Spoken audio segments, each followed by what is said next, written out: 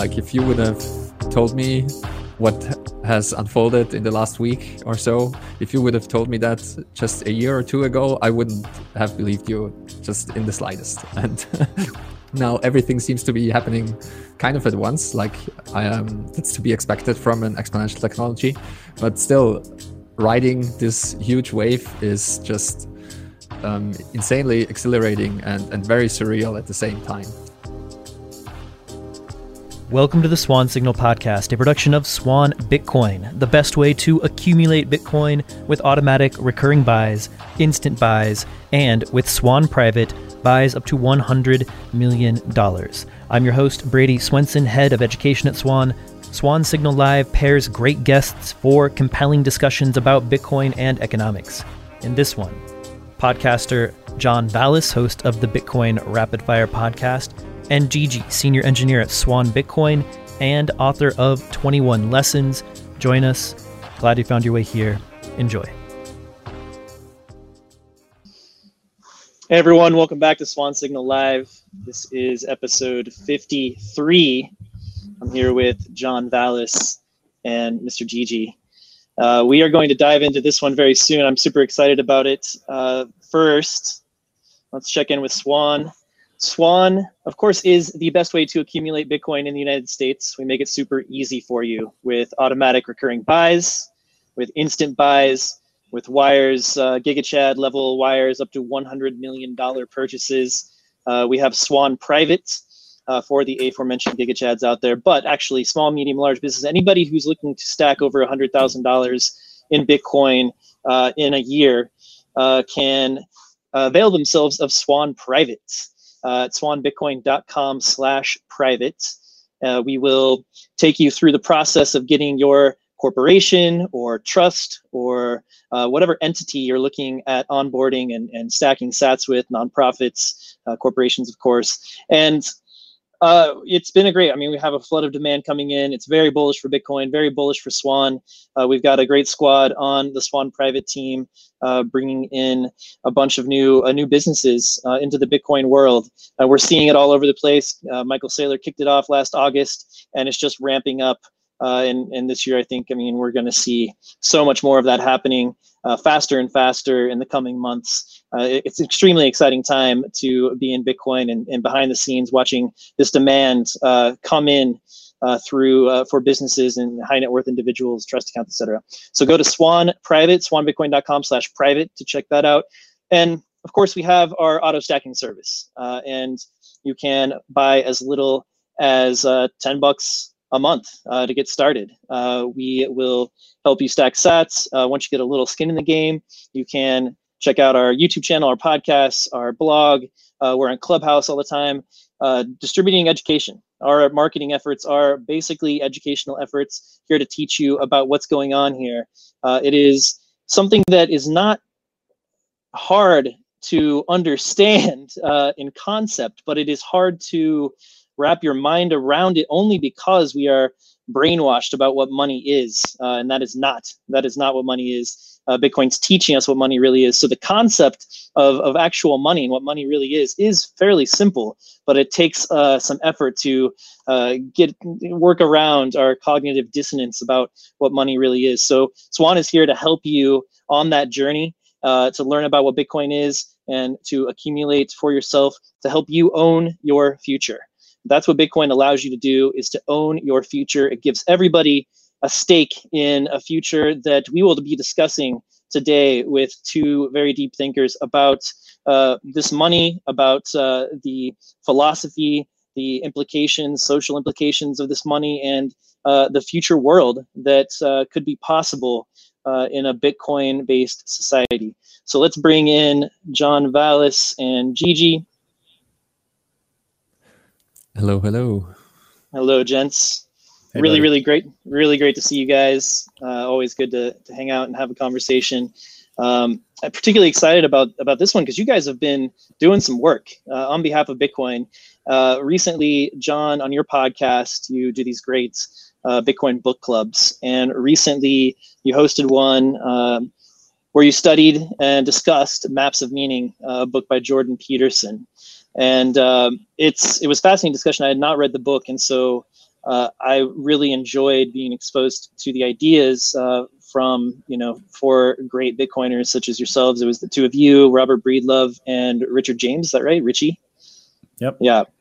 So that was fantastic. And I'd just love to hear, your summary of like why Maps of Meaning applies to Bitcoin, and then talk about getting Jordan Peterson's, like, just give us the, 3-minute summary, your 3-hour conversation, and we'll send everybody else over there to really get deep on it. But I just want to, for folks who haven't read the book, just kind of an idea about what we're talking about here to set the scene. And then you got Jordan Peterson's attention, and I want to hear about what that was like as a personal experience for you guys. Sure. Well, first, it's always great to jam with you guys. And as I sit here, I'm just thinking, man, it's been way too long, to have us all together, because I guess everyone's been super busy and we don't get to put it together enough. So I've always been a fan of Jordan Peterson. I really have enjoyed his lectures. And when he rose to prominence, I, followed his career like many of us have. And I knew, once I come to be familiar with him, I knew that he'd written this book in 1998 called Maps of Meaning. And it was this really thick book, 460 pages. And I knew it was going to be dense. But based on how much I appreciated and respected his thought for everything else about him that I've consumed, I knew it was something I would have to tackle, but I put it off because it was such a big, I knew it would be a big effort.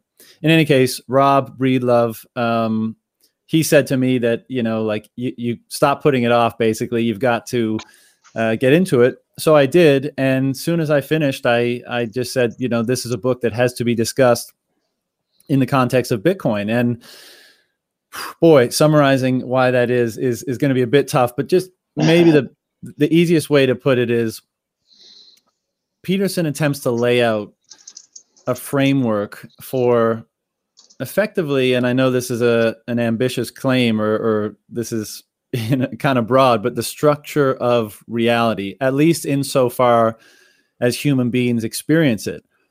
And he broadly defines that dance, let's say, as that between order and chaos, defined at every level of analysis. Basically, that's the dynamic that is nestled within, all experience, mediated by individual human consciousness. And by, I'm going to butcher, I'm going over a lot here, so forgive me if there's any Petersonites or Maps of Meanings fans out there. And he looks at a lot of this through the religious stories or through myths of in various societies throughout the ages. And basically what he uses that framework to interpret those myths and then showcase how those myths are actually speaking to that broader framework or structure. And he goes into great detail, both from a psychological, a biological, a philosophical lens, to tease out why it is these stories developed as they did, predicated on that broader structure that he, that he'd been analyzing, and showing it on every level of analysis. So one of the primary themes that comes from that is that, we have these archetypal stories that represent kind of the maximal expression of these dynamics. And that's what an archetype is. And he spends a lot of time, and through his lectures in his podcast as well, and on YouTube, looking at the biblical stories and trying to extract meaning or interpretation from them.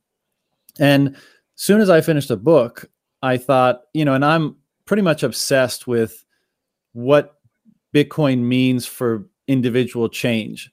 I enjoy being aware of the macro and the economic and the financial and the technological side of things. And I think it's important to be up to date with all that. But for me, the whole story here is how individual sovereignty and freedom, once people take it, affects those people. Like, how do they start reorienting how they view the world and how they view themselves and their ambitions and their relation to time and their relation to their work and their relation to other people and all of that kind of stuff. I mean, that's the real story here. And I couldn't help but seeing the possibility that Bitcoin represented kind of an archetype, an instantiation in our physical world that we can actually interact with of this broader dynamic of order and chaos, and the thing that mediates the two in order to bring useful order to the realm of being. And so that's why I wanted to put the book club together, to get some smart guys and people that have read the book and thought it was meaningful to get together and to discuss those ideas and see if what kind of parallels or what kind of insights they had extracted from reading the book and from being very deep down the Bitcoin rabbit hole as well. And I guess the outcome of the podcast was twofold. One, just a lot more questions and stuff that I've answered no questions, and I've created, hundreds more. And I've been digging into that, and I've been trying to put, pen to pad and do some writing about that, which I've been finding interesting but difficult. And I guess the other piece was that Peterson took note of the podcast. I guess I tagged him on Twitter when I released it, and he saw it, and I presume that he listened to it, which is amazing in itself because it's about 2.5 hours long. And he commented, I think his first tweet was, this was a broad and serious discussion, and he tweeted it out. And then he tweeted at our boy Gigi here and said, Gigi, maybe we should talk, maybe with the whole group or something like that. And so, I mean, look, I got nothing but respect for the guy. I know he's been through a lot over the last year or two. But there's no bigger story than Bitcoin. I think we all agree on that. And I think it's stranger than we can suppose. And so sitting down with a mind like Peterson and getting him to put his incredibly deep understanding of the frameworks that he's been exploring over the last 30, 40 years and grafting those onto Bitcoin and some of us trying to prod and poke and help facilitate that exploration, I think would be like the most awesome conversation ever. So, we'll see what plays out, but it was a great. When are you going to get on your pod, man? Is it we'll see. Nothing nailed down, but we'll see what happens. Yeah, that'll be epic.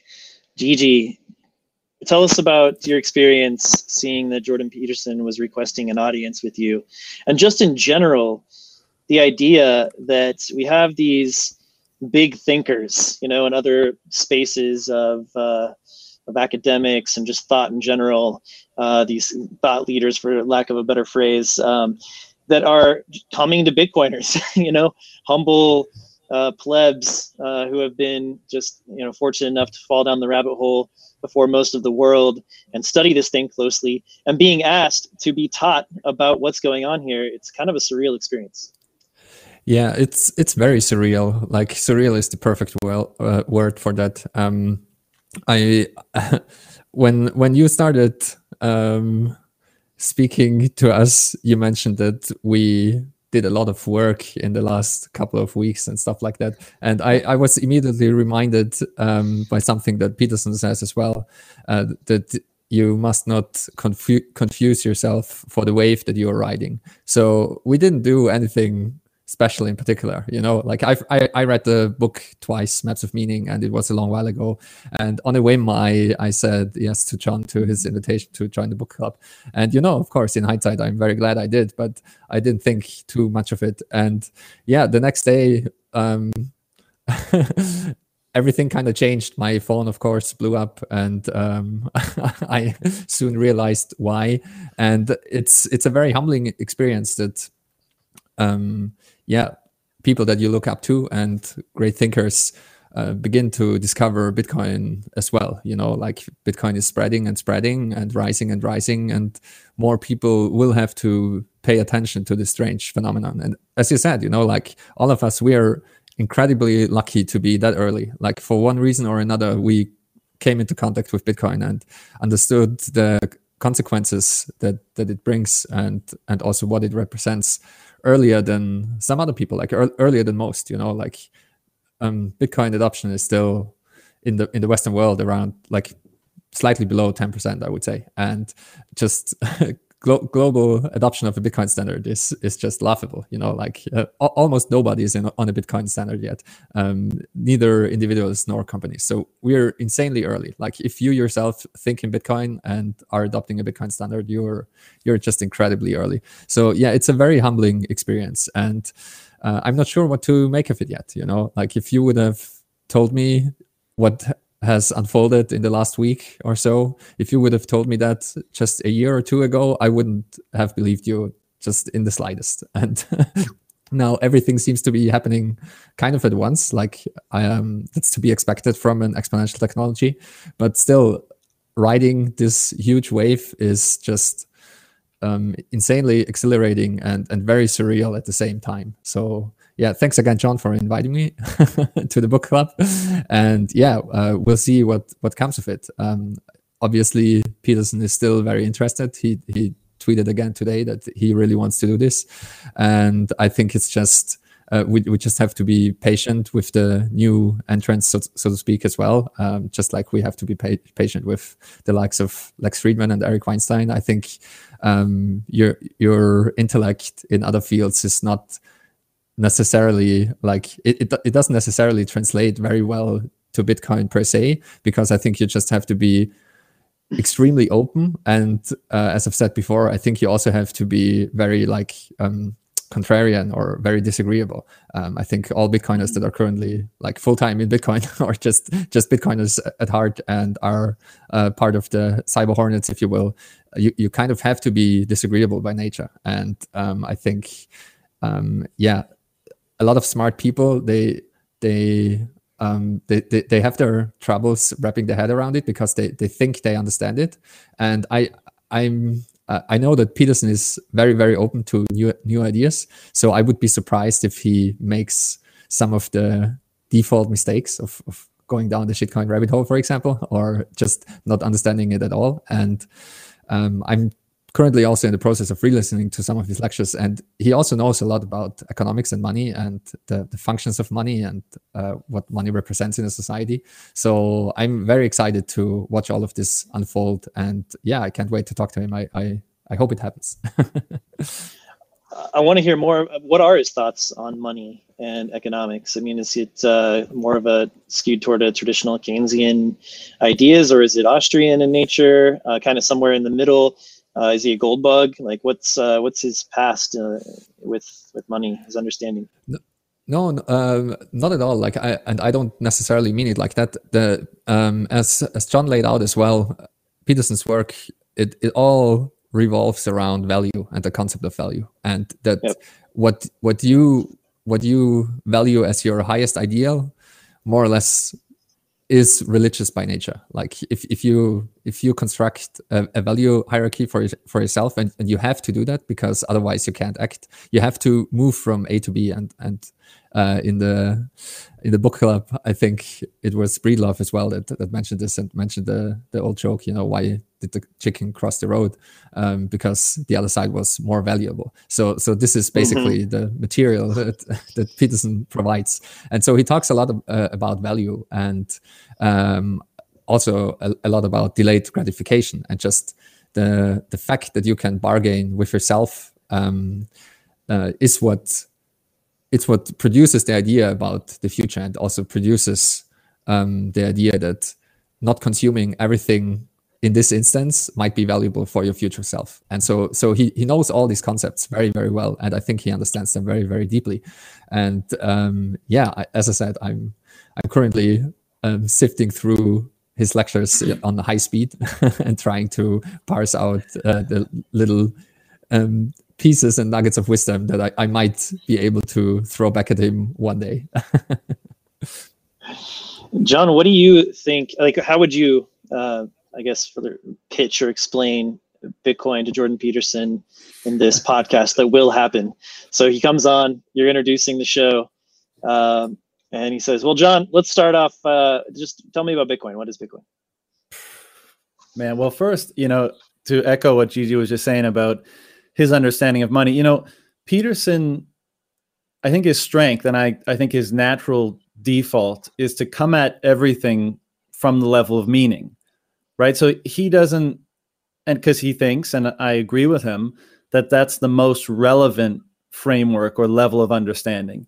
And now, obviously, they're not separate, right? You need to know some of the objective details of a thing to know what its meaning is, right? So like Bitcoin's a perfect example. you have to appreciate what Bitcoin is and what it does and where it fits in the context of monetary history or technology or whatever, to appreciate what it actually represents, what its implications for action are, what its meaning is. And I think 2 points. One, Peterson appreciates the role that money has played in that regard. So to answer your question about like Austrian Keynesian, I don't think he sees it that way. He understands that it's the shared territory of trust that's required for to rely on the promises of others, and as a result coordinate activity. So I think he gets that, and I think it'll be really interesting once he realizes what some of the implications of Bitcoin are. And so I think what I've been trying to write and it is, what is the meaning of Bitcoin? And that's tough, man, because as we know, it means, one, it means different things to different people. And two, it means a hell of a lot. Like if you go down every single tributary of the rabbit hole and you try to understand what this is all about, I mean, and that's actually why I wanted to do the Maps of Meaning book. And I posed a question to the guys at the end of the podcast, and to further on, the synopsis of the book. And, we might as well just go there. And I'm not making a claim, but I'm saying this is an interesting correlation or an interesting comparison, is that Peterson takes a character, and it's an archetype. An archetype is the most optimal or the best instantiation or example of a principle or of a dynamic. And so the Christ consciousness is like, this is the optimal example of someone who mediates the primordial forces of order and chaos for both individual and collective well-being, like to the optimal extent. And that's why, the Christ character has been held up and used in story and propagated as a basis for an example for people's lives. And again, I'm leaving out a lot, but that's the gist of it. And so I pose the question, if money is the fundamental coordinating and ordering mechanism for human interaction, human economic interaction, and Bitcoin is the best instantiation of that in delving into chaos and creating the most useful order. So the archetype of that process, how are we supposed to interpret that? Right? Like, is it a type of, is it in the same category as that? And is it even in a more potentially useful or more practical or more ultimately meaningful capacity? Because it's not simply a story that we find truthful or meaningful, or that's helpful in orienting our lives should we choose to engage it, but it's actually something quote unquote physical there that we can borrow or use or leverage. And I'm not using those terms in the typical financial nomenclature, but to actually establish to establish order in our own lives of the best kind possible. And then the real, another aspect of that is, if we agree that's the case, then what do we make of the different principles that entity, i.e. the Bitcoin network, basically espouses in order to do what it does? Its openness, its verifiability, its formidability, like all of these different attributes. How do we then interpret them? Because if we look at this archetypal structure or archetypal entity and say, well, it's doing the most important task that we as humans need, and it's doing it the best, and it's doing it through these different characteristics, how do we then look at that thing, and how are we then influenced by the presence of those characteristics in that thing? And do we start to adopt them in ourselves for a similar purpose, but on a different scale or dynamic, or in a different way? So that's a horrible answer to your question, but I would probably, crack open a conversation with Jordan about that, about the meaning of Bitcoin and about the power of archetypes and about the importance of money, and try to jumble it all together and see where we get. I mean, the conversation, if it happens with Peterson, I'm hoping is not us telling him why Bitcoin is so special, but just having a conversation with him about what he thinks about it, what we think about it, And I'd love it if, like all the conversations I have, if we broke new understanding for all of us. I don't have much interest in just orange pilling Peterson and ticking the box onto the next, big famous person that we can get into space. I want to have a conversation so I can learn something. And he's such a wealth of knowledge on these subjects. I'm sure, we could creep to his understanding of Bitcoin creep forward. I'm sure he'd have a lot of really interesting insights that we would all love to hear and wrestle around with. So, Gigi, do you think that? I would do. Well, what you will do, because that's going to happen. Gigi, what what values do you see embedded in Bitcoin? Not only like that Peterson might espouse, but just in general, like how do you interpret Bitcoin's fundamental or intrinsic values, like philosophical values, social values, like. Obviously, this thing it's a network. It's some software, and it doesn't know about those ideas. It doesn't have a concept of those ideas, right? But the implications of the nature of Bitcoin do have these properties or these ramifications, right? It has values. There are values instilled there. So, how would you describe the values of Bitcoin? Yeah, it's a great question, and it's not exactly easy to answer, but I think it relates a lot to the work that Jordan Peterson has been doing over the last 30 years. He talks a lot about the Logos, for example, and how it is paramount in Christianity. And what's interesting is that everything in Bitcoin is just speech. That's also why it's so incredibly hard to ban. Like the code is, everything is just text. The code is text.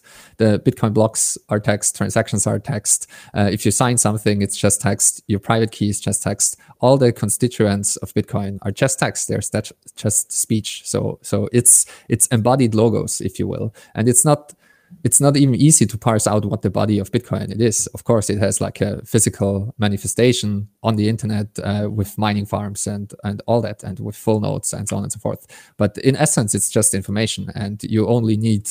It's not even encrypted information, like it's just clear text information that is sent forth. It's just it's a language and a protocol.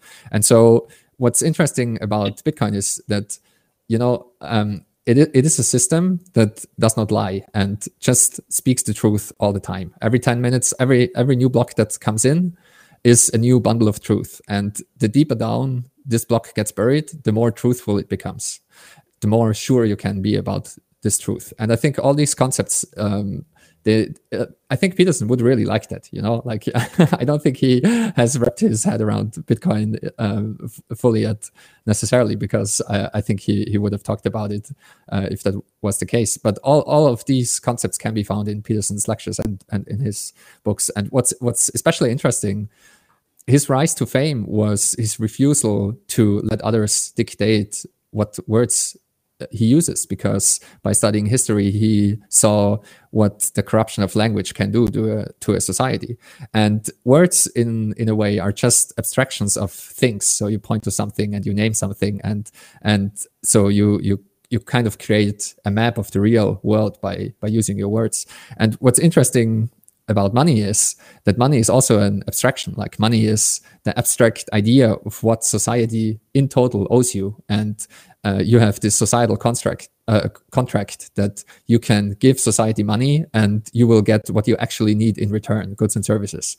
And so the corruption of money is very similar to the corruption of language. It deteriorates society, like it destroys society if it becomes extreme enough. And all of these concepts are concepts that Peterson has already explored. I just don't think that he sees the very, very deep connections to Bitcoin yet. And another one of the values that Bitcoin embodies is that everything is focused on the individual. You don't rely on the network necessarily to feed you any truth. You verify all of it yourself. So if like from the perspective of a full node, truth and everything that you need comes from within and comes from the sovereignty of the individual. And that's also something that Peterson talks about a lot. So he also talks about, for example, in a time of radical change, and just societal change in general. I think that's what we are experiencing right now. We're experiencing exponential change in our society. Everything is changing all the time. It's very hard to keep up. And his answer to how to keep up with this change is to revert back to the individual. And that's exactly what Bitcoin does as well. So that's definitely one of the values that Bitcoin embodies. And I mean, there's a reason why we talk about Bitcoin using the words that we use. We call it the truth machine. We call it the incorruptible substance. And we call it all of that because there is a deep sense of truth with these concepts. That's actually how Bitcoin operates. And that's actually what Bitcoin does. And so, yeah, those are definitely some of the values that Bitcoin embodies. But what makes it so interesting is that even the description of the values themselves are embodied in Bitcoin, which is why it's so insanely hard to change. Like the consensus rules are part of the network itself. Like the rules are part of network consensus. And so if you want to keep playing the Bitcoin game, you must not change these rules. This is why we cannot have hard forks, so to speak. And yeah, all of that is embodied in the Bitcoin network, but it's also really, really hard to parse apart. I hope that was a somewhat understandable answer to the question. It's a big question. You could go a lot of directions. John, let's hear your take, man. Well, I just wanted to piggyback on one point, and I think it's a great point because the core of Peterson's work is the sanctity and the sovereignty of the individual, because that place, call it the logos, call it consciousness, call it free will, that is the only thing that can truly mediate those two primordial forces of order and chaos in order to bring back something beneficial, right? And to reestablish good and useful order.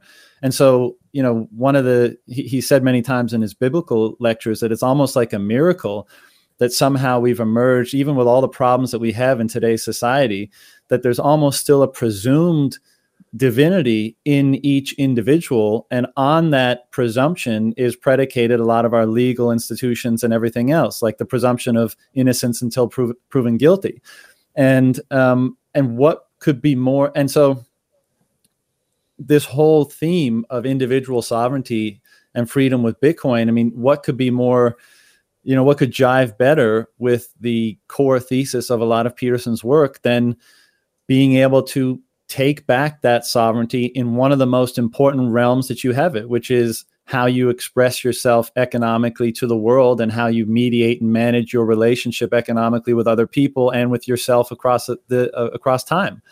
And, this is, I think, I'm not sure if I've heard Peterson characterize it this way before, but I think this would probably come up in any conversations with any Bitcoiners that he has, is that core piece of, let's call it the logos, where your free choice is what determines how much you go into that chaos and how much order you bring back. And that eternal process is predicated on you having free will and being able to act on that. And of course, as we all know, the way the money has been perverted, I think you could characterize it in a way by saying let's say the fidelity of our will that it carries is highly diluted by the manner in which it's produced and controlled and co-opted and corrupted in all the different ways that it currently is. And Bitcoin eliminates all of that. And so it brings back the fidelity of the signal of your will to the market, right? It allows sovereign individuals to express whatever it is they're expressing to the market without intermediation, without dilution, without without being co-opted in any way. And I think Peterson will see the importance of that, because if on an individual level, let's say without money and without material or whatever, that's the core of consciousness. That's the core of how we move forward in the world by balancing or mediating those primordial forces. I think he'll see the uniqueness that Bitcoin brings to permitting us to do that in the social realm, in the economic realm, in interaction with other people. And, I think it slides right into to his thesis. And I think he'll be both interested and excited at the prospect of that. Yeah, both of you were talking there about clarity of communication, about Bitcoin being a language.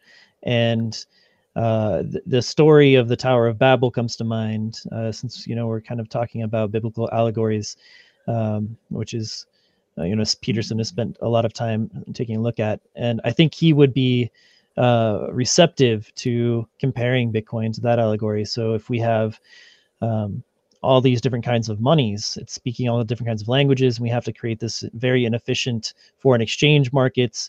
The price signals, like you said, are not communicated correctly or accurately or clearly to the market itself.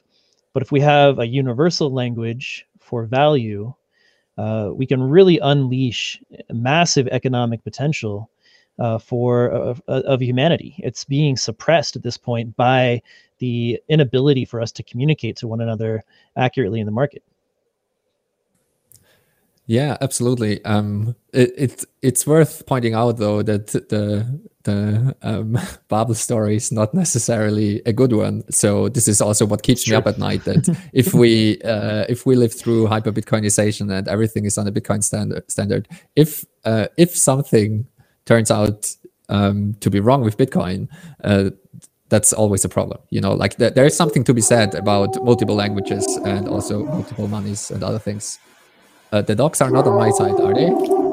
No, that's Zeus. That's Zeus. On my side. It's always good when you're on a Bitcoin show to let your dogs bark and just let everyone. It's good. It's good OPSEC.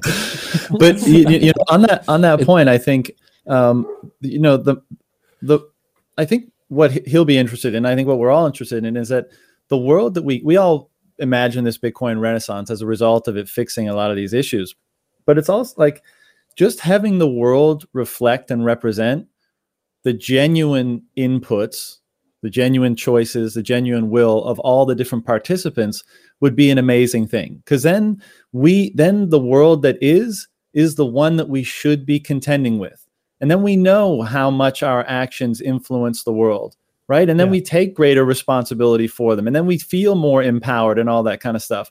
But right now we have a world where I think a lot of people, obviously subconsciously, they almost feel like this isn't the world that like I made, so that what the world and what the market is telling us is really more so the will of the relatively small portion of people that are the co-opters of the money or the beneficiaries of the co-option of the money.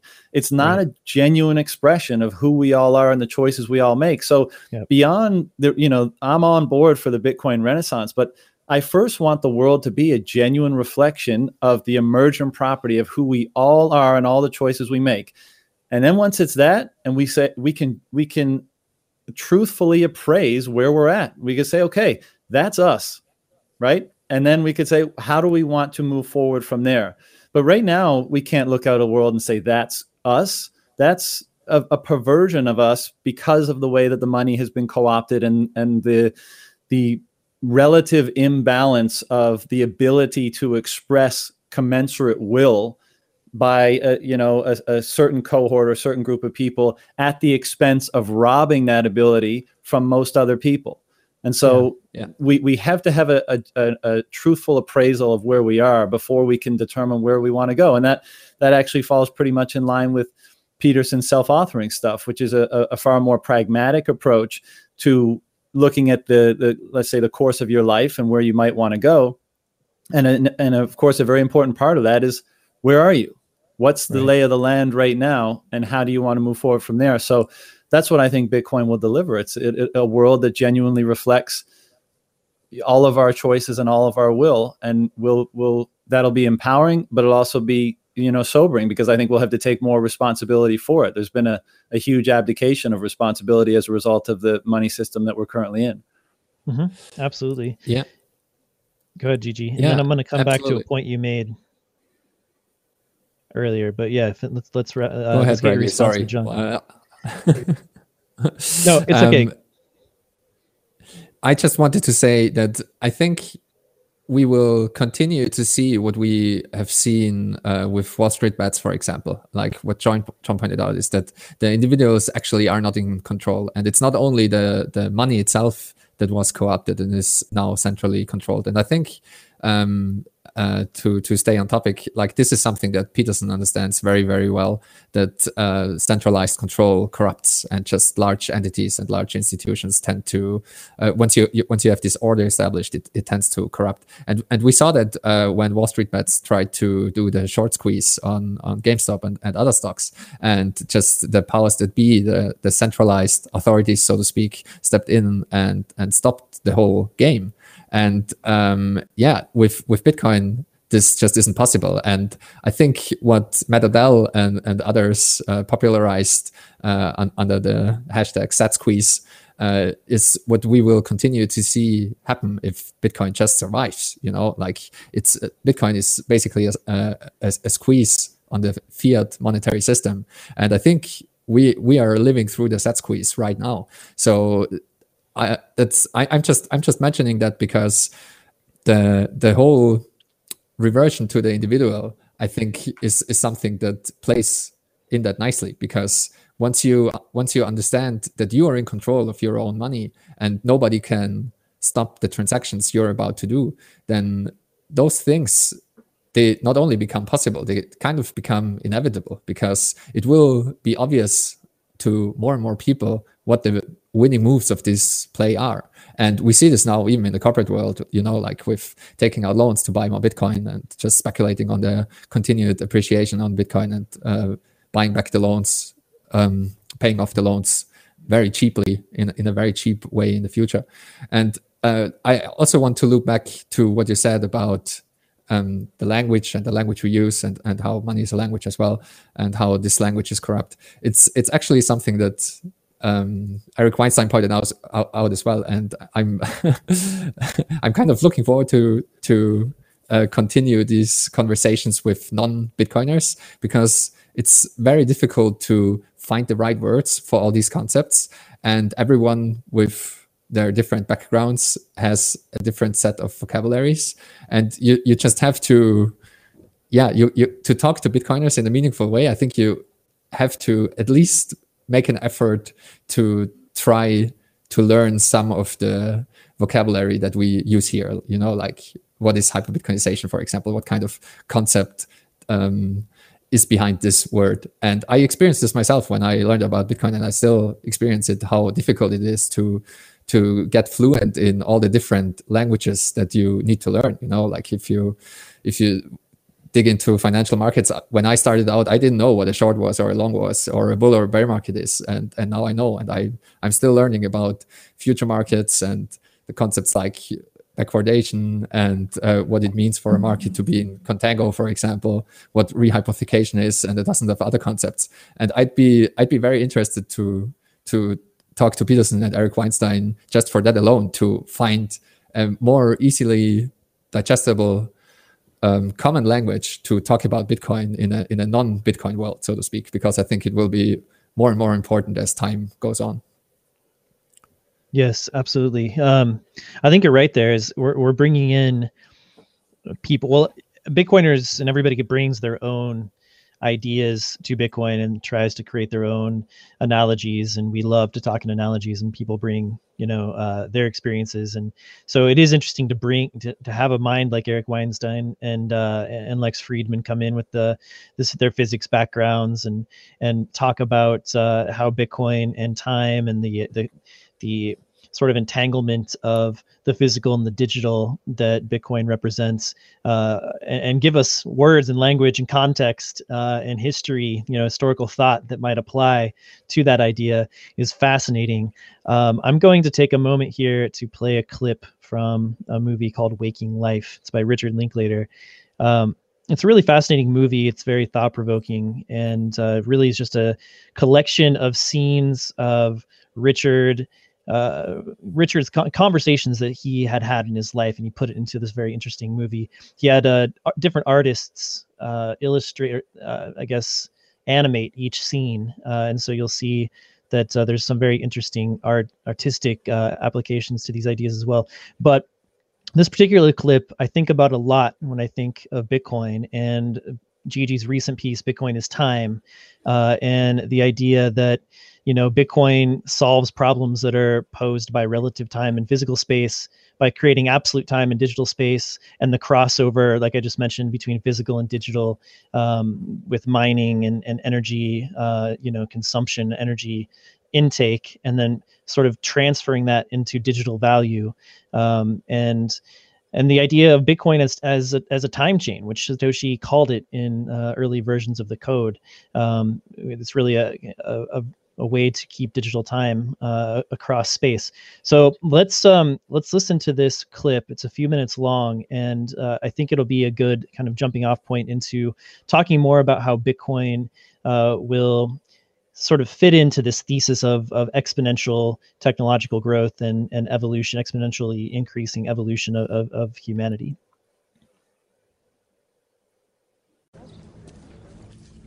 If we're looking at the highlights of human development, you have to look at the evolution of the organism and then at the development of its interaction with the environment. Evolution of the organism will begin with the evolution of life, proceed through the hominid, coming to the evolution of mankind. Neanderthal, Cro-Magnon man. Now, interestingly, what you're looking at here are three strains: biological, anthropological, development of cities, cultures, and culture, which is human expression. Now, what you've seen here is the evolution of populations, not so much the evolution of individuals. And in addition, if you look at the timescales that's involved here, 2 billion years for life, 6 million years for the hominid, 100,000 years for mankind as we know it, you're beginning to see the telescoping nature of the evolutionary paradigm. And then when you get to agriculture, when you get to scientific revolution and industrial revolution, you're looking at 10,000 years, 400 years, 150 years. You're seeing a further telescoping of this evolutionary time. What that means is that as we go through the new evolution, it's going to telescope to the point we should be able to see it manifest itself within our lifetime, within a generation. The new evolution stems from information, and it stems from two types of information, digital and analog. The digital is artificial intelligence. The analog results from molecular biology, the cloning of the organism, and you knit the two together with neurobiology. Before, under the old evolutionary paradigm, one would die and the other would grow and dominate. But under the new paradigm, they would exist as a mutually supportive, non-competitive grouping, okay, independent from the external. And what is interesting here is that evolution now becomes an individually centered process, emanating from the needs and the desires of the individual, and not an external process, a passive process where the individual is just at the whim of the collective. So, you produce a neo-human, okay, with a new individuality, a new consciousness. But that's only the beginning of the evolutionary cycle, because as the next cycle proceeds, the input is now this new intelligence. As intelligence piles on intelligence, as ability piles on ability, the speed changes. Until what? Until you reach a crescendo. In a way, could be imagined as an almost instantaneous fulfillment of human and neo-human potential. It could be something totally different. It could be the amplification of the individual, the multiplication of individual existences, parallel existences, now with the individual no longer restricted by time and space. And the manifestations of this neo-human type evolution, manifestations could be dramatically counterintuitive. That's the interesting part. The old evolution is cold, it's sterile, it's efficient, okay? And its manifestations are those of social adaptation. You're talking about parasitism, dominance, morality, okay? War, predation. These would be subject to de-emphasis. These would be subject to de-evolution. The new evolutionary paradigm would give us the human traits of truth, of loyalty, of justice, of freedom. These would be the manifestations of the new evolution. And that is what we would hope to see from this. That would be nice. Wow. You can see the parallels in the Bitcoin there, and the idea of a sovereign individual and the values, the idea of the values of Bitcoin being instrumental to this kind of new evolution that we might be in the midst of now. Gigi, I know we've talked a little bit about this movie and this particular clip in podcast a couple of years ago. And I know that you have some thoughts about it. How would you connect this to Bitcoin and to the future of our species? Yeah, I mean, it's a very interesting clip because I think with a little bit of imagination, you can see that we are kind of living through that right now. And I would argue that the distinction between between the physical and the digital, or the analog and the digital, is a very important one. And with the inception of Bitcoin, we have started to use the term from the clip, the telescoping evolution of digital money. Like we are building the base layer of digital value space, so to speak, with Bitcoin. And we can see it already happening, how everything that is built on top of Bitcoin just evolves faster and faster and faster. And we see that with the Lightning Network and stuff that is built on top of it. We see all kinds of developments that I think it will just be insanely hard to even keep up. I think the time of the full-time Bitcoiner that kind of can make sense of everything that is happening in the space, I think 2021 will be kind of one of the last years where this is possible. I think maybe it's already impossible, and I'm just way too generous with the understanding and the oversight of some Bitcoiners. But I think we see it already fracturing in the Lightning space and the mining space and stuff like that. So I think as a Bitcoiner listening to this clip, it makes a lot of sense. And I want to stress also that the digital evolution, so to speak, as this professor points out, it is very different. Like he also speaks of a symbiosis that will happen, and how the digital evolution is different from an analog evolution. And I think this is kind of true, and some aspects of the digital realm are underappreciated. And one that is often pointed out is, for example, that perfect copies can only exist in the digital space. Like you can only have error correction if you have information in a digital format, and that's what's so ingenious about DNA, and that's why DNA, the encoding of DNA is digital as well. Like you have these 4 base pairs, and they do error correction on this code, so to speak. And I would argue that there are some other things like absolute scarcity that can only be done in a digital space. And I think this is what makes Bitcoin and everything that will be built on top of it so insanely interesting, because it's something that we never had before. Like it's a definite point in history where something entirely new was made. And you can say that about life as well. Like we don't really know how it started, but it was the invention of duplication of digital information that manifests itself in the analog realm. And it's only possible if you go digital. And I think absolute scarcity is also only possible if you go digital. And I can't wait what the next couple of years will bring. It will be very wild, and I think it will be very hard to keep up.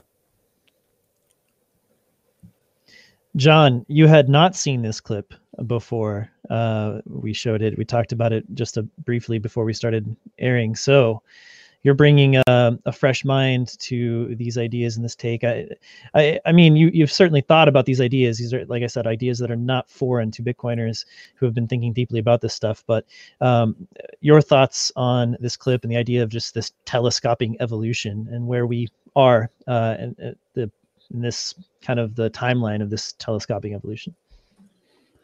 Yeah, I think anyone in the world today that looks at the progress of history can see an acceleration, right? As he mentioned, certain revolutions take 100,000 years, and then 10,000, 1,000, 100. And, there's lots of people out there that talk about that process, that unfolding process outside of the Bitcoin space as well. And it seems like it's kind of irrefutable. What seems to be happening is that we continue to develop resources to accelerate the feedback with which we analyze our behavior and the outcomes of our behavior. At least that seems to be one part of them. He mentioned in the clip, we'll kind of move away from, let's say, the dirtier aspects of our human nature and focus more on truth and honesty and cooperation, or I can't remember the exact ones he mentioned, but truth was definitely one of them. And that caused me to think, like, why is that? Or is that, and is that true? And one of the interesting things to take it back to Peterson and Maps of Meaning is, because I think one of our fundamental drives as human beings. And it's tough to say that, right? Because everyone is so different, and you can easily avoid some of the larger questions in life, for a variety of reasons. But I think there's a very strong impulse for truth. And I think maybe one of the reasons for that is because there's a recognition, if not explicitly or semantically understood, but felt and literally built into how we evolved, that interacting with truth and then figuring out how best to interact with truth is the way to ensure the most likely optimal outcome. So like, or to give you the best chance at achieving the optimal outcome. Because if you're engaging with a watered down truth or complete delusion, then the structure that mediates outcomes generally, call it God, call it the structure of reality, call it cause and effect, call it physics, whatever. If you're interacting with a version of that that's not true, then you're more likely to not achieve an outcome whose success is predicated on the very variables inherent in that thing, if that makes any kind of sense. And so I think part of the religious impulse, as far as Peterson describes it in his book, is trying to ascertain a broader truth and then trying to understand what that broader truth is. And in his book, he looks at the evolution, and this is coming to the telescopic point of that clip. He looks at the evolution of our understanding of that and our engagement in the process of refining it. So at first, a lot of these ideas, let's call them, were embodied, right? Like we just, throughout hundreds of thousands or millions of years of evolution and social interaction, certain behaviors, certain values, certain principles, rose to the top as being the most beneficial synthesis of optimal outcome for individual, optimal outcome for collective. And so these were embodied, and our nervous system in many ways is even wired for these things. And then as time went on, they became, more semantically understood. So like we actually came to understand by observing ourselves what these things were. And then once they were in the realm of our, let's say, conscious mind, then we could kind of look at them and play with them. We could say, okay, like these behaviors or these values or these principles, if we rejig them, reorder them, what's the kind of outcome that we can create? How can we play with these different quote unquote spirits or archetypes or aspects of ourselves to learn about ourselves without having to actually act it out, right? And this is kind of the idea of how can we have our ideas war so that we don't actually have to war in the physical realm and put our physical bodies on the line. And I think this is, broadly speaking, the process of technology is trying to ascertain truth, engage with it, and then observe it to try to accelerate that process and extract even more benefit from it. Whether we term benefit, benefit is subjective, but novelty seems to be one of the things we try to extract from it. More creation, let's say. And so, that's what technology is doing. We come up with all these things to try to extract more from reality, extract more novelty from reality. And I think a part of our doing that, beyond education, beyond entertainment, beyond convenience, is continuing this kind of drilling down and refinement toward an understanding of truth, both broadly and acutely described or acutely understood. And so, that's what I took from that clip of the telescopic component. And it certainly seems that process is accelerating. And so what does that process accelerating mean for our development as the ones who are both affected by and contributing to that very process? What elements, what aspects of who we are and our personalities and our behavior do we leave behind? Which ones are we able to leave behind? And which ones, as a result, come to the front? Which ones get amplified as a result of being able to leave others behind? A simple one within the Bitcoin network is, and this is talked about a lot, but the quote unquote logic of violence. Like, how does the fact that you can retain the entirety effectively of your wealth in your mind as a vestige of your consciousness and not extend anywhere else? What does that mean for the importance and the utility of violence in society? And I think many of us would agree, we're not talking about utopia here. We're not talking about the elimination of violence or the violent impulse or the aggressive impulse. What we are saying is that the incentive of using violence to acquire things is diminished, because you can't just knock me over the head and take my gold, take my camera, take whatever physical thing that is you want from me. I have to be involved in the process of giving it to you. So that's, a fairly obvious in my mind change of how technology either dials up or dials down different aspects of our quote unquote nature. So the real interesting question to me after watching a clip like that, and of course, thinking about it more generally, is what are the technologies that we're developing and that we're feeding into and that we're using to, both facilitate something in our lives, but inevitably also inform us about who we are? Which behaviors and aspects are they ratcheting up and turning down? And is that a process that we can consciously engage in? Are we just kind of along for the ride? I don't know, but I certainly think that Bitcoin is a technology that allows us to leave behind some of the probably more, less desirable aspects of ourselves and lean into some of the more desirable aspects of ourselves.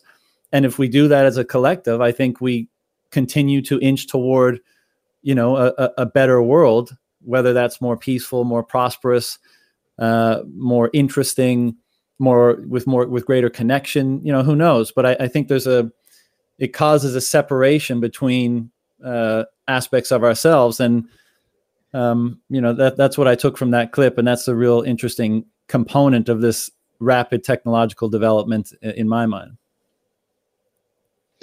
Yeah. And I think Bitcoin's an accelerant, right? This is these technologies piling up on one another and accelerating our evolution.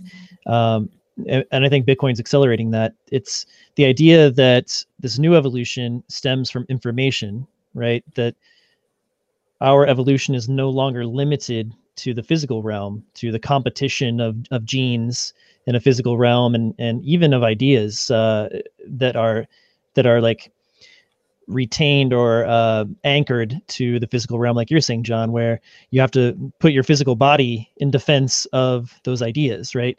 Now it's easier for us to kind of battle those things out in this informational realm, and not limited by time because of the internet, or space because of the internet. And now Bitcoin's doing that same thing that the internet has done to language and information transfer in general, idea transfer in general, to wealth and money transfer, which I think is another fundamental language of humanity.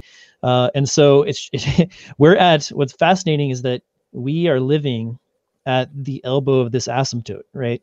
Both for Bitcoin, but also just for this telescopic evolution.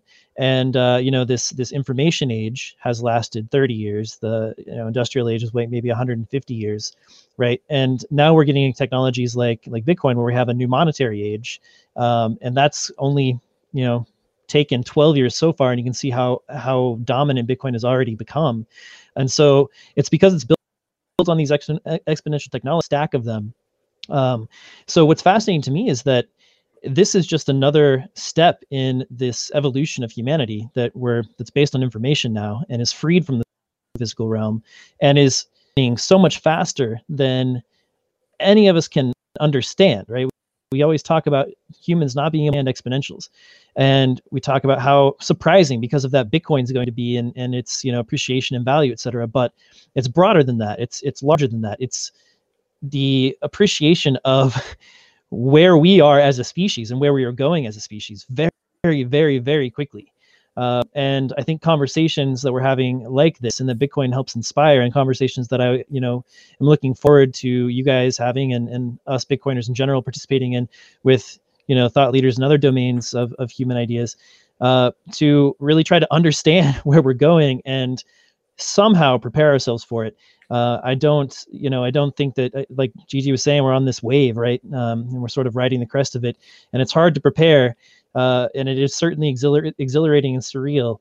But we are, we're humans, so we're trying to do the best we can with these physically evolved brains of ours in this new, information-driven evolution time that we're in.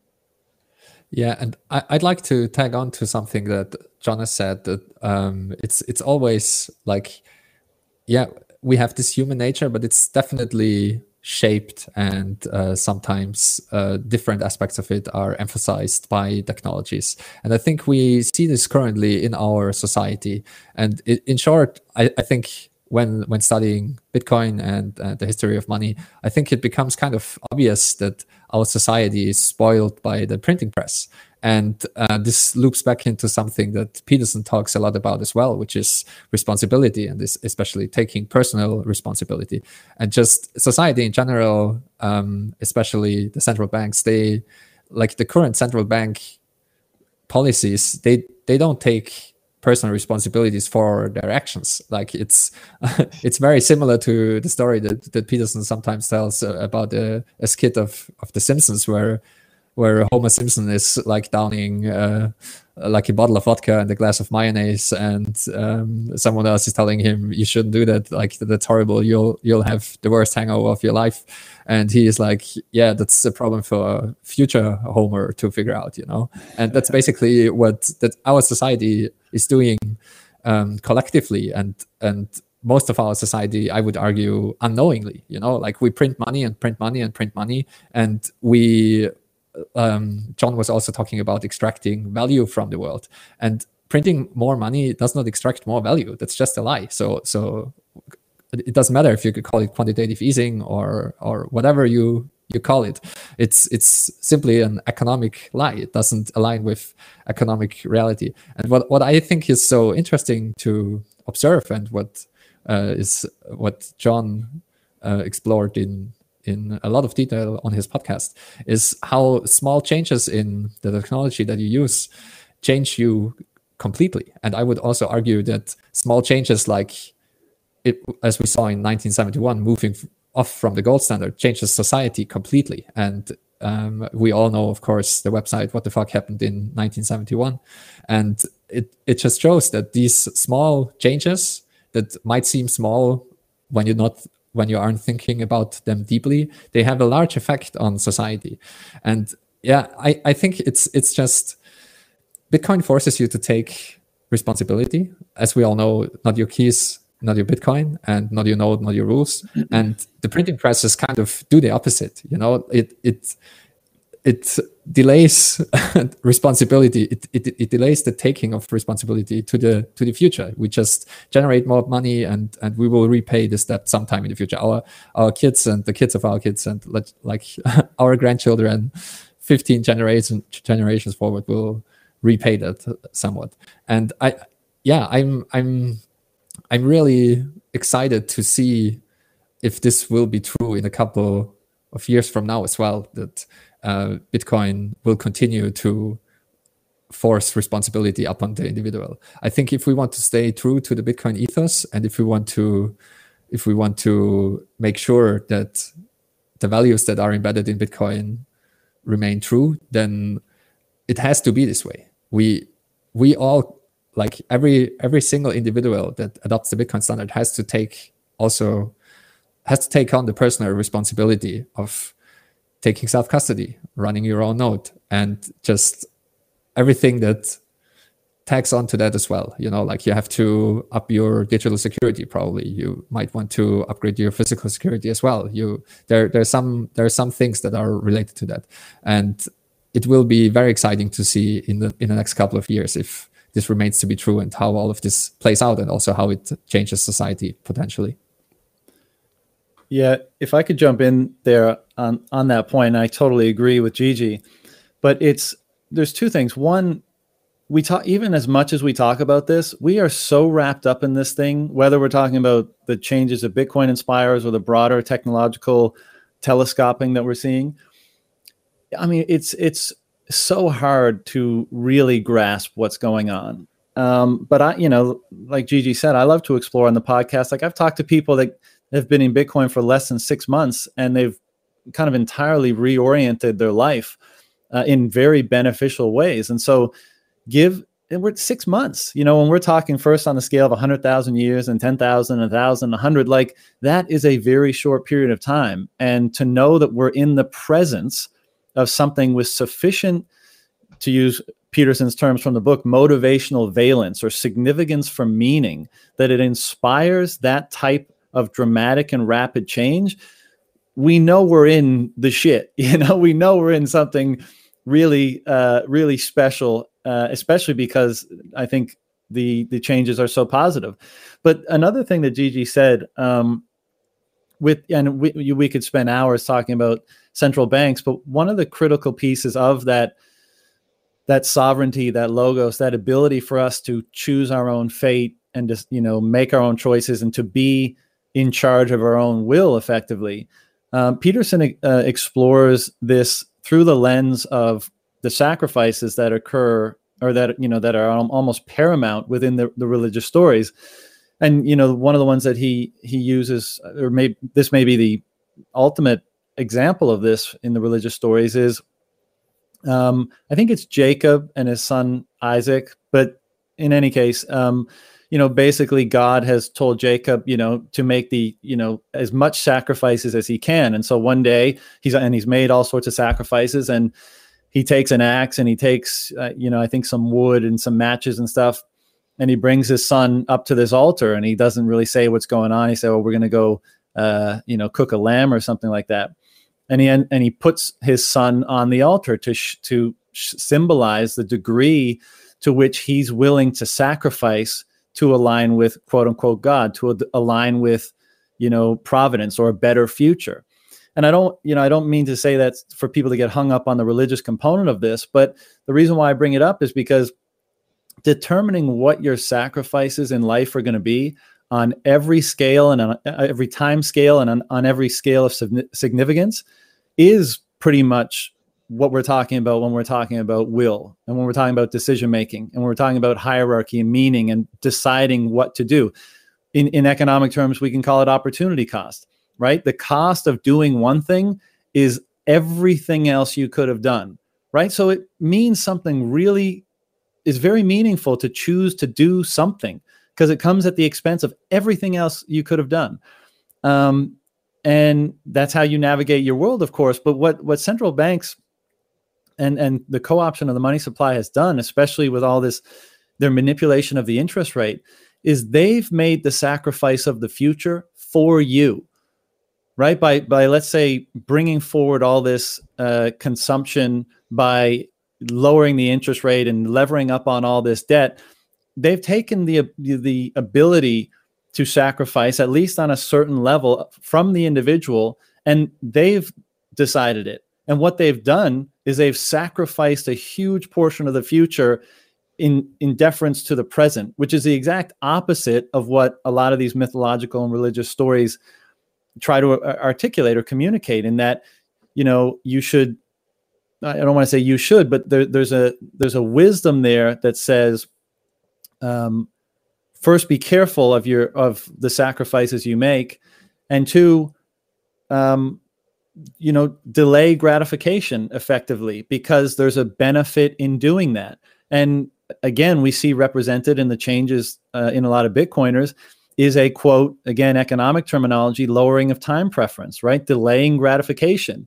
Now that may be because of the opportunity cost of spending money now, where you could be stacking sats, and you want to derive the benefit from doing that in the future, or it could be for other motivations. But I just think that's another one of those egregious infringements on our own ability to make our own choices, to make our own sacrifices that central banks have foisted upon us in the modern world. And Bitcoin is a method of counteracting that. And that's one of the reasons why it's so important. Yeah.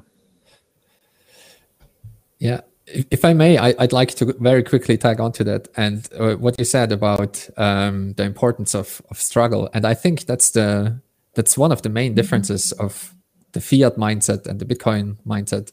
In the fiat mindset, as we've said before, it seems to me that the myth is believed that you can extract value without any struggle, and as a result, it seems to me that society has become soft and irresponsible.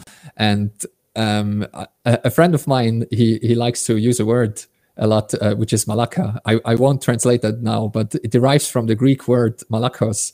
And I think it's just perfect because it means that someone is soft or spoiled or well used to the luxuries of life. And that's exactly what our society has become. We put in a lot of hard work and sacrifices to build what we have. And now, without putting in the extra work, we kind of want to remain at the status quo and even remain at the current rate of growth even. And we try to do it by printing money.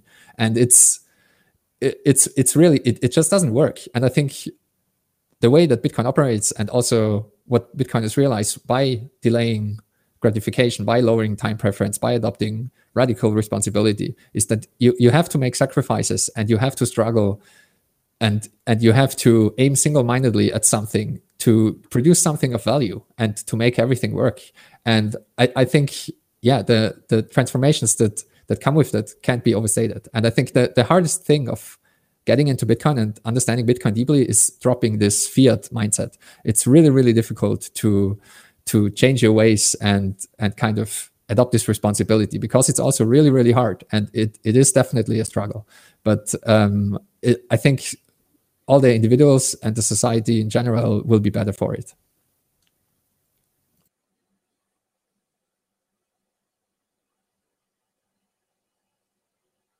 You're muted, Brady.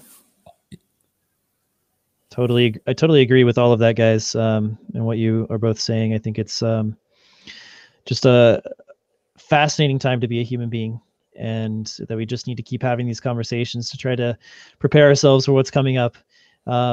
And speaking of preparing for what's coming up, John, I wanted to finish up on a little bit of a lighter note. What's going on with the 100K party? What's the latest? I wish I had an update for you. I've been dragging my heels, I guess, or not wanting to get ahead of my skis. So just been waiting and seeing how close we get. And, the list, the list is maybe being populated, but no formal invites have been sent out yet, because there's still a lot of Bitcoiners to come into the space between now and 100K, perhaps. And I want it to be fair, but it certainly seems like it's on the horizon. So we may have to start coordinating that soon. Is Saylor ready to just throw down whenever it happens? Because obviously we can't time the market. So, or is this going to be something like, after we're well past, or just we cross it once and we schedule it? How's it going to I think it'll probably be like we hit 100K and I'll message him and being like, all right, so when's this party going down? And he'll be like, in a month's time. And I'll be like, all right, cool. I'll send out the invites. And then we'll have a party in a month. Yeah. So for those of you who don't know, John had Michael Saylor on his show and asked him about if he would host the 100K party on air, which was just a fantastic move. And Saylor, being the good-natured dude that he is, accepted the invite to host the party. So that's going to be fascinating, man. It's going to be one for the ages. I think it's going to be a good goddamn time. Yeah. Oh my God. Okay. Well, that's fun. This space is always fun. It's always fun. We get to wake up every day and just have a lot of fun. Gentlemen, thank you so much. Appreciate your time. Always good to catch up. Let's do it again soon. And just any last words from you guys to for our audience to reflect upon, or where to find you, perhaps? Yeah, sure. I'll go first. I'm DerGigi on Twitter. You can follow along with all the escapades that happen on Bitcoin Twitter. I'm also doing my best to struggle towards writing my second book, 21 Ways. You can follow along on Patreon with that. And I'm also hanging out on Clubhouse from time to time, hanging around with the Swan crew, of course. And if like I always say at the end of podcasts now, if you kind of need a kick in the butt to do something in the space, or to write something, or to write a software, or start a podcast, or talk to someone, or start a meetup, just go ahead and do it. Like you never know what comes of it.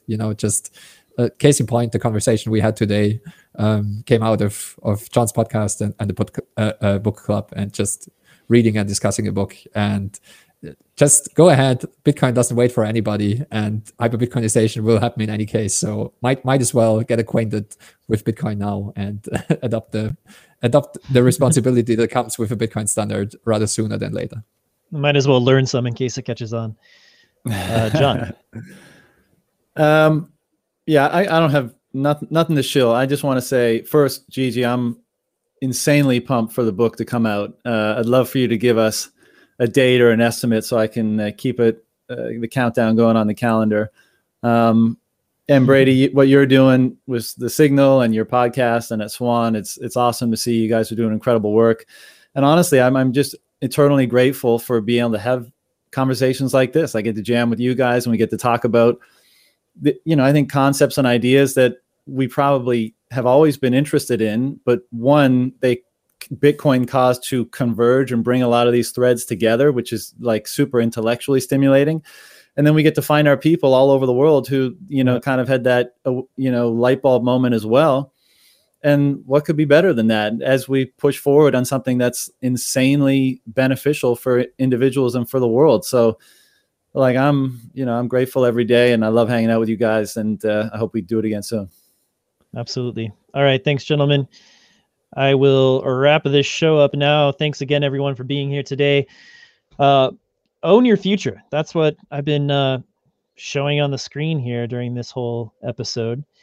And I think it's a concept that we really need to take to heart. And I think it gets at the idea of personal responsibility, of being able to take a stake in the future that we're building here. And we just discussed about today, which is coming at us faster and faster. And, we're living through it right now. We talk about hyper-Bitcoinization. We're also living in this sort of, hyper neo-humanization, if we're going to take a phrase from the Waking Life clip that we watched today. So own your future, buy some Bitcoin, get a little bit in case it catches on, which it clearly is, learn a little bit in case it continues to catch on, which we all clearly think it will. Go to swanbitcoin.com, set up an account, start putting in a little bit, get a little skin in the game, learn about what's going on here. And, the more you learn, the more you understand, the more conviction you grow, the more you'll be willing to store more of your wealth in the Bitcoin protocol. Also, I know a lot of you watching now may already have Swan accounts or are already Bitcoiners. Even if you're not a member of Swan, or you're not stacking with Swan, you can still be a member of the Swan Force, and you can stack sats for recruiting new Bitcoiners, referring new Bitcoiners. So I know a lot as this number is going up, and it should be continuing to do so in the coming months. A lot of your family and friends are going to be coming to you, your coworkers, saying, "Hey, you're the Bitcoin guy. I know you've talked about this thing before. What's going on with it?" And it's, it seems to be really interesting. It's not gone yet. It's been around for a while. I keep hearing about it. Go to swanbitcoin.com/enlist and join the Swan Force. It's a really simple sign up process. And you'll get a custom URL. It'll be swanbitcoin.com/Brady, for instance, or /Gigi. And you'll get a little, your avatar will be up there at the top. You can put a little quote in, and you'll welcome your friends and family to Swan. They will get $10 of Bitcoin dropped in their account to make their first Bitcoin purchase, and you will earn 25% of all of Swan's fees on every purchase they make for 3 years. So that can really add up. We are getting roughly 15-20% of new accounts coming through our referral program. We're adding 100 new Swan Force members every day. That number of customers coming through referrals are really going up. So people are stacking sats. We have some of our highest, our largest Swan Force members are stacking just very, very life-changing amounts of sats here. So you can do the same, even if it's just a little bit. In 10, 15, 20 years, it'll be worth a lot. And you might as well get a little credit, get a little payment for the work that you've put in to understand Bitcoin and to be able to, relay it and describe it to your friends and family. So swanbitcoin.com/enlist, join the Swan Force, own your future, grab a little Bitcoin, help others in your life own their futures as well. That's it for this week. Join us next Tuesday. See you then.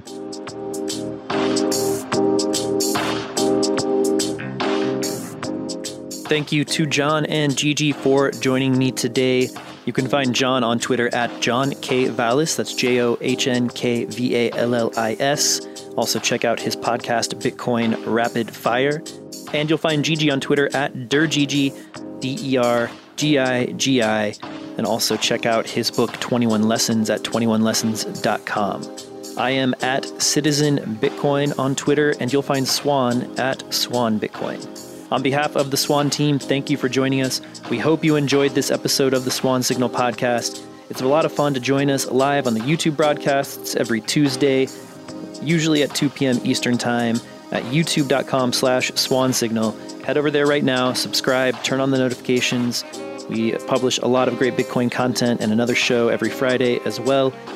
We have a lot of fun in the live chat, so if you can join us on those live broadcasts, hang out in the chat, and we often can work in questions from listeners.